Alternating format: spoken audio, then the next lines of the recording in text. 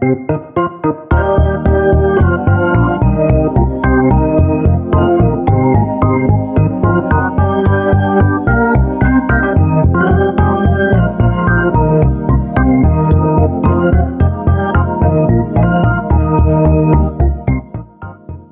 back to Swift Unwrapped, a podcast about the Swift programming language and other open source projects at swift.org. I'm Jesse Squires. And I'm JP Samard. Today we want to continue along our topic of ABI stability, tackling the three last items that we've yet to discuss that pertain to stabilizing the ABI. And those three things are the calling convention, the runtime, and standard library API.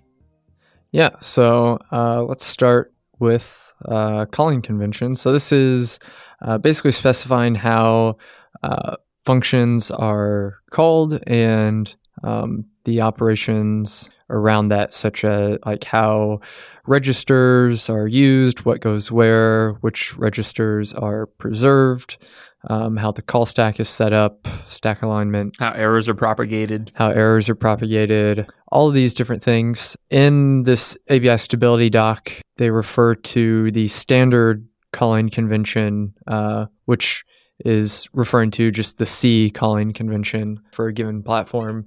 And so it sounds like in some places Swift uses the standard calling convention, some places deviates from that. One important thing to note is that this only pertains to public interfaces. Internally to modules, the Swift compiler is free to use any convention that it wants. Which is where access control is amazing. It really shines, where you can specify anything that is internal or lower. The compiler can do all sorts of stuff that doesn't really need to be compatible with previous versions of Swift if it wants to, if it needs to, if there's a good reason to change how things work to optimize them or add some extra functionality. Or in other words, the best APIs are the non-public APIs. Best source is closed source. Exactly. Yeah, I think it's been proven. So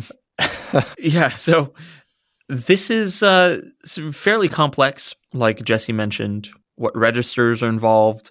I don't know if you want to dive more into specifically register usage.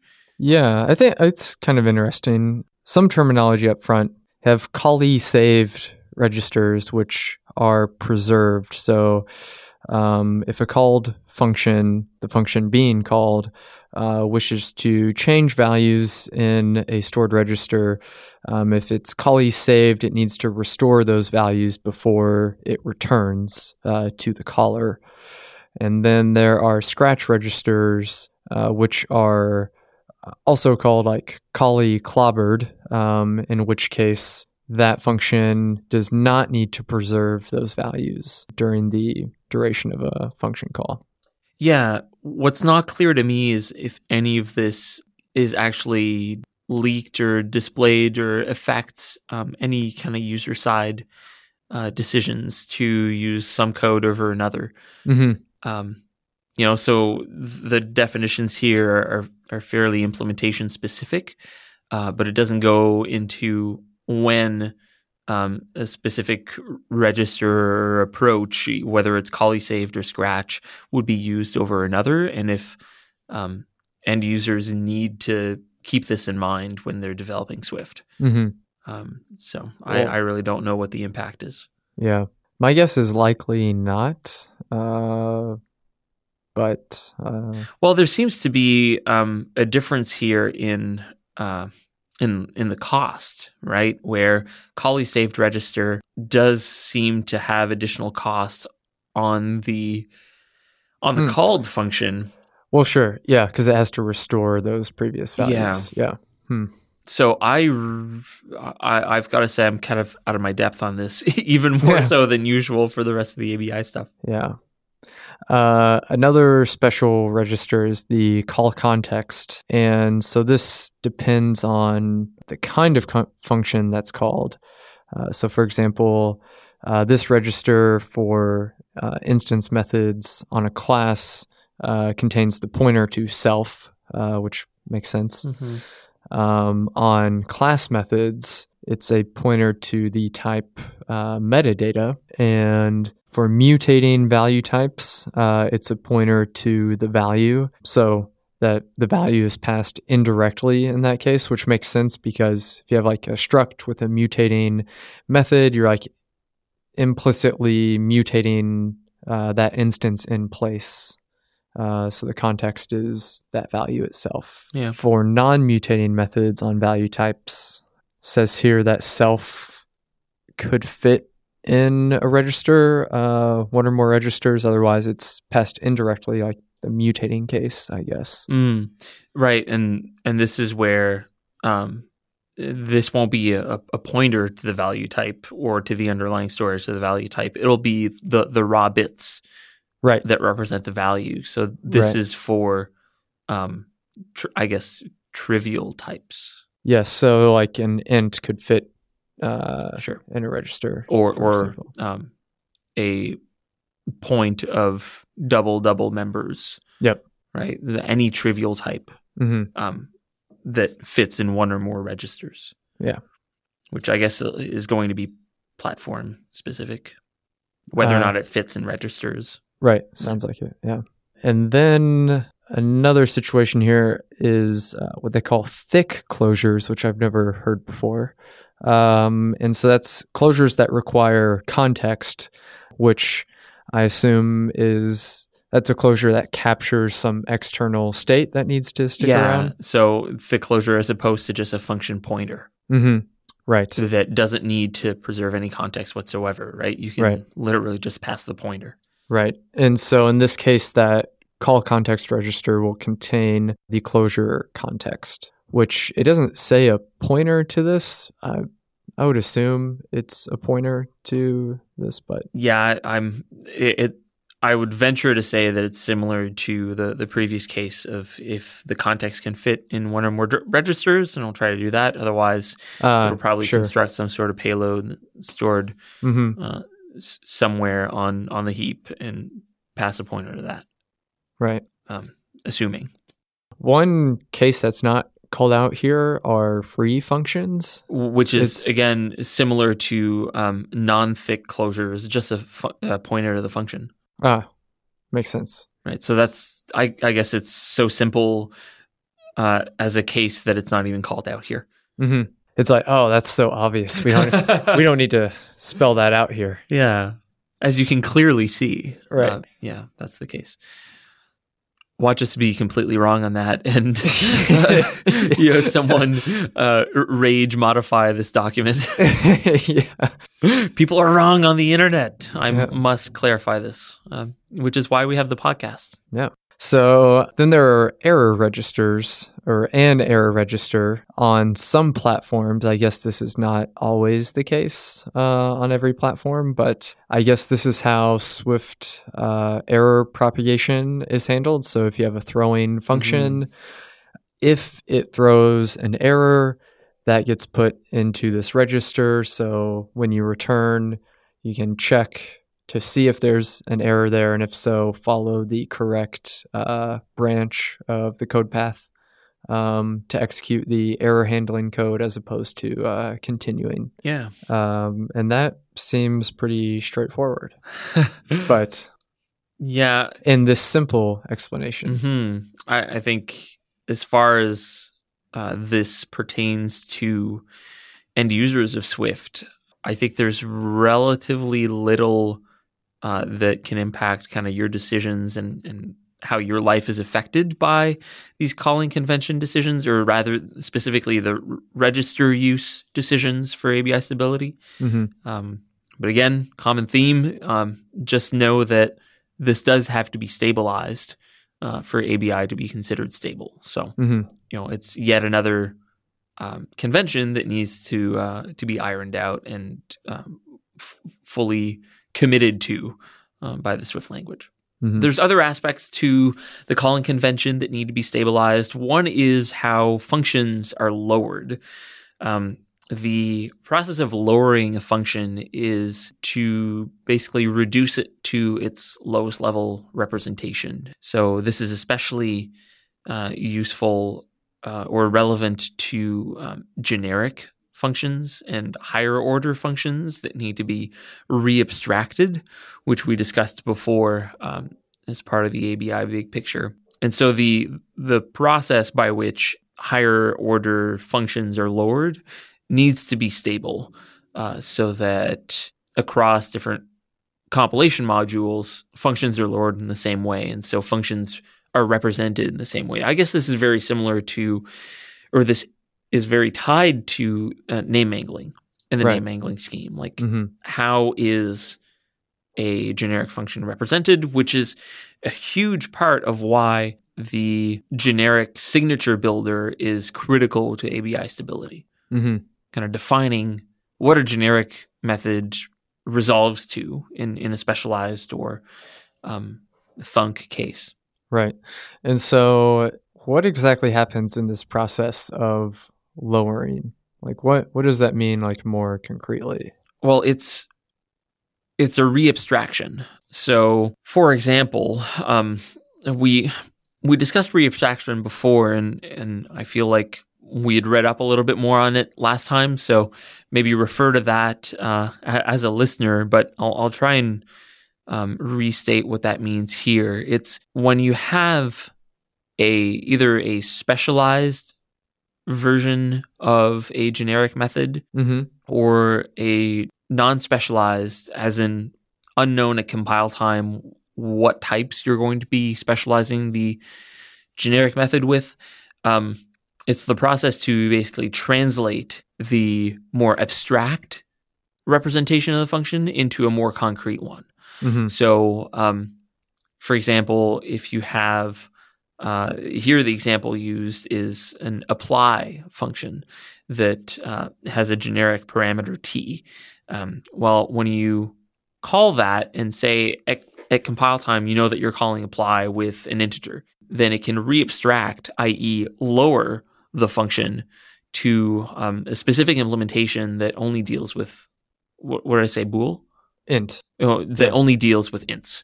Right. So that it knows exactly the layout size of the type that you're passing in, and it can actually generate machine code for that rather than kind of a higher order function that needs to look things up at runtime, like the payload, the size of the payload and things like that.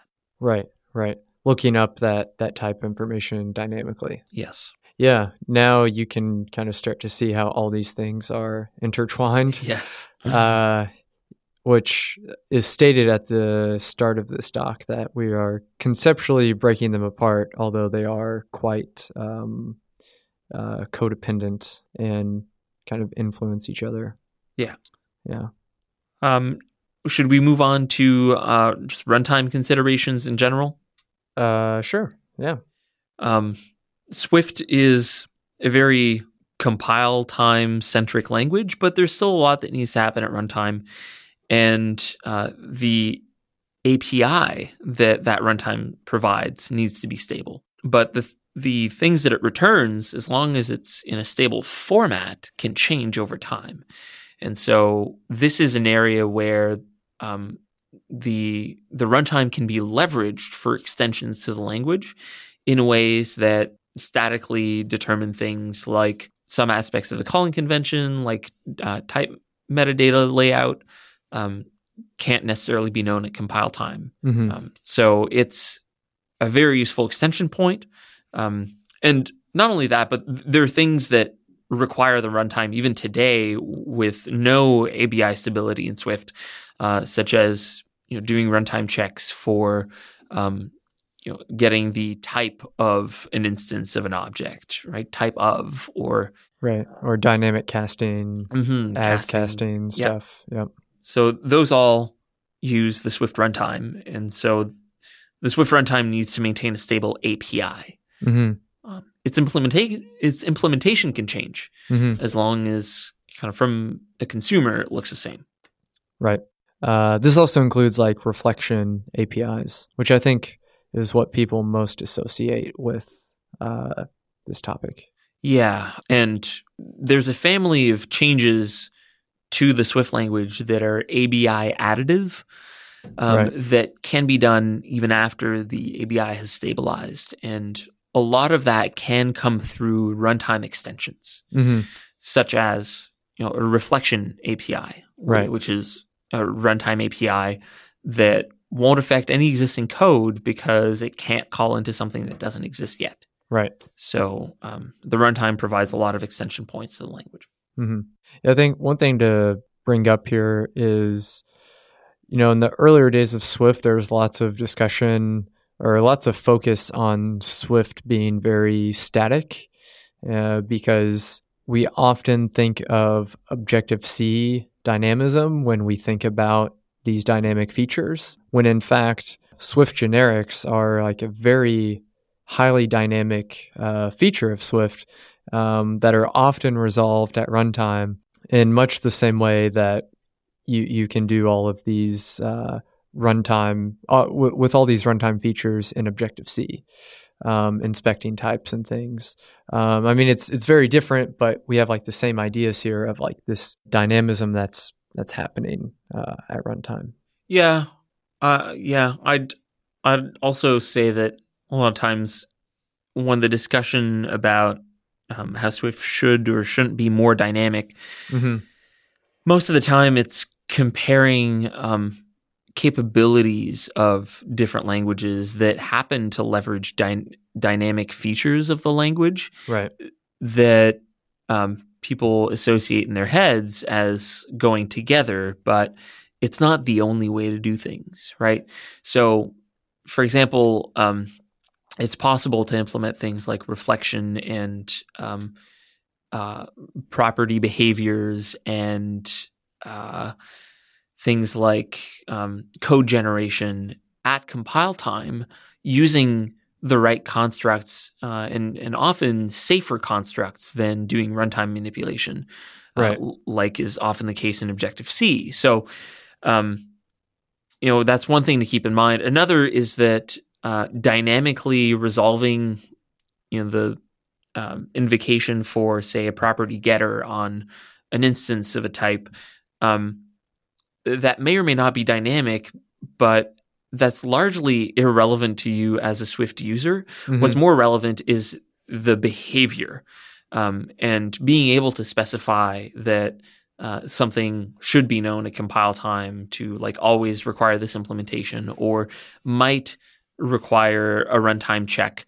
And Swift generally provides, at that level of dynamism, generally provides lots of options for users to specify. But you do need to be cognizant of sometimes some implementation details in order to truly leverage it. Mm-hmm. Yeah. So the runtime section of the ABI stability manifesto is actually fairly short. And I guess that's really a reflection of there's only a fairly narrow aspect of the runtime that needs to be stable, and that's API. What it does under the hood, the way it's implemented, even kind of what it returns to some extent can be more flexible. It's just that older versions of Swift will just use a subset of the runtime API that it needs. Mm-hmm.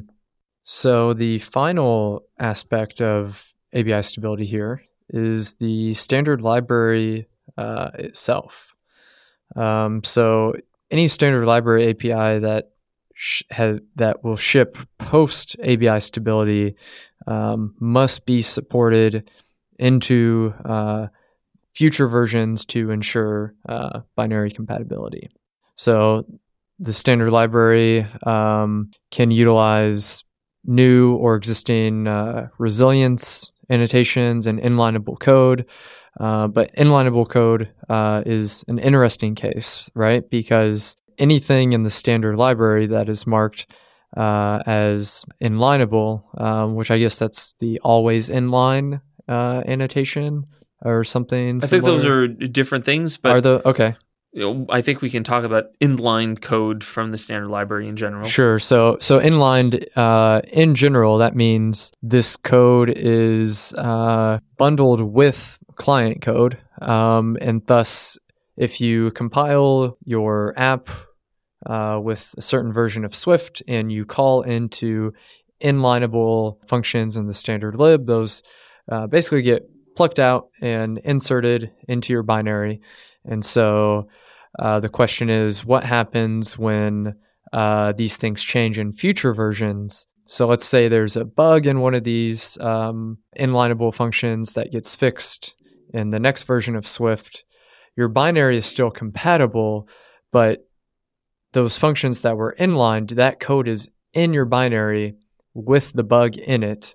And so the only way for you to, at this point, fix that bug is to recompile with this new version of Swift, which will, again, is still inlines, but you inline the new version with the bug fix. And there's both pros and cons to this, because it means that your app's old code running on newer platforms won't get the bug fixes from inline code on the newer platforms, on the newer Swift versions. But newer Swift versions can then be deployed. Your app can then recompile and then be deployed to platforms with an older Swift runtime and actually get those bug fixes from the newer Swift runtime. Right. Not runtime, but the newer Swift language. Mm-hmm. So it goes both ways, right? Mm-hmm. And if you frequently maintain your app and update it with newer versions of Swift with bug fixes, then this can actually turn out to be a great thing for you. And not to mention that inlineability is usually very useful for performance, where you can avoid a function call Exactly. into an external module. You can you're plucking, like Jesse said, it's a great way to describe it. You're plucking out the implementation out of the Swift language and baking it into your binary that you're shipping, which is why any subsequent changes to the Swift library on that platform, you won't pull in the benefits of that inlined code. So it is a trade-off, but there are pros and cons to it that I really don't think it balances out one way or another in the end.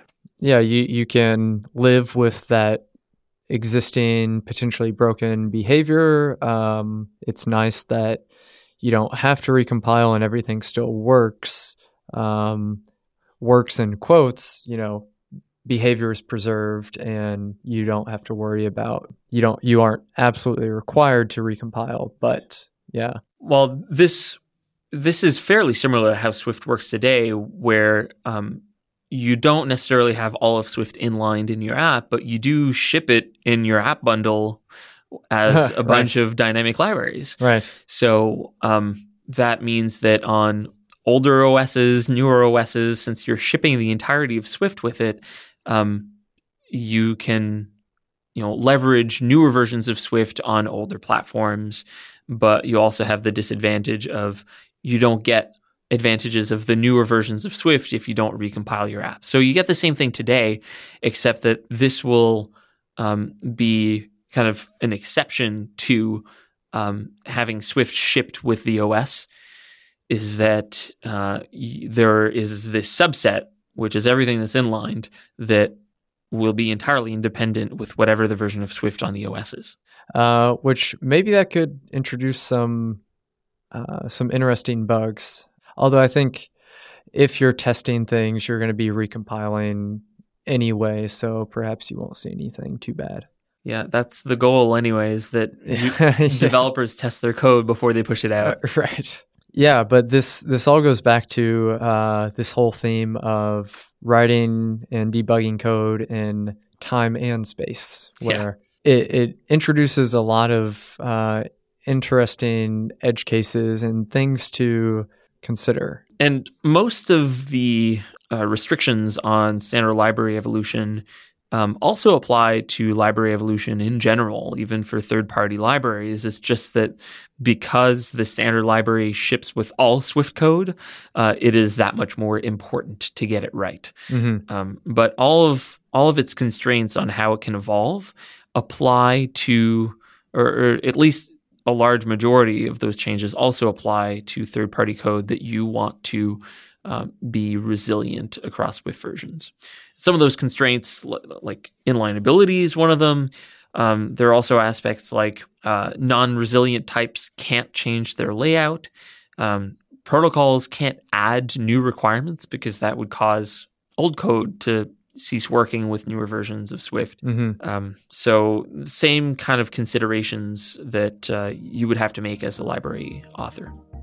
Cool. I think that pretty much covers ABI stability. That concludes our little mini series here on ABI stability, what it means, why it's important, and the implications for app developers, basically. You can find the show on Twitter at Swift_Unwrapped. You can find me at Jesse_Squires.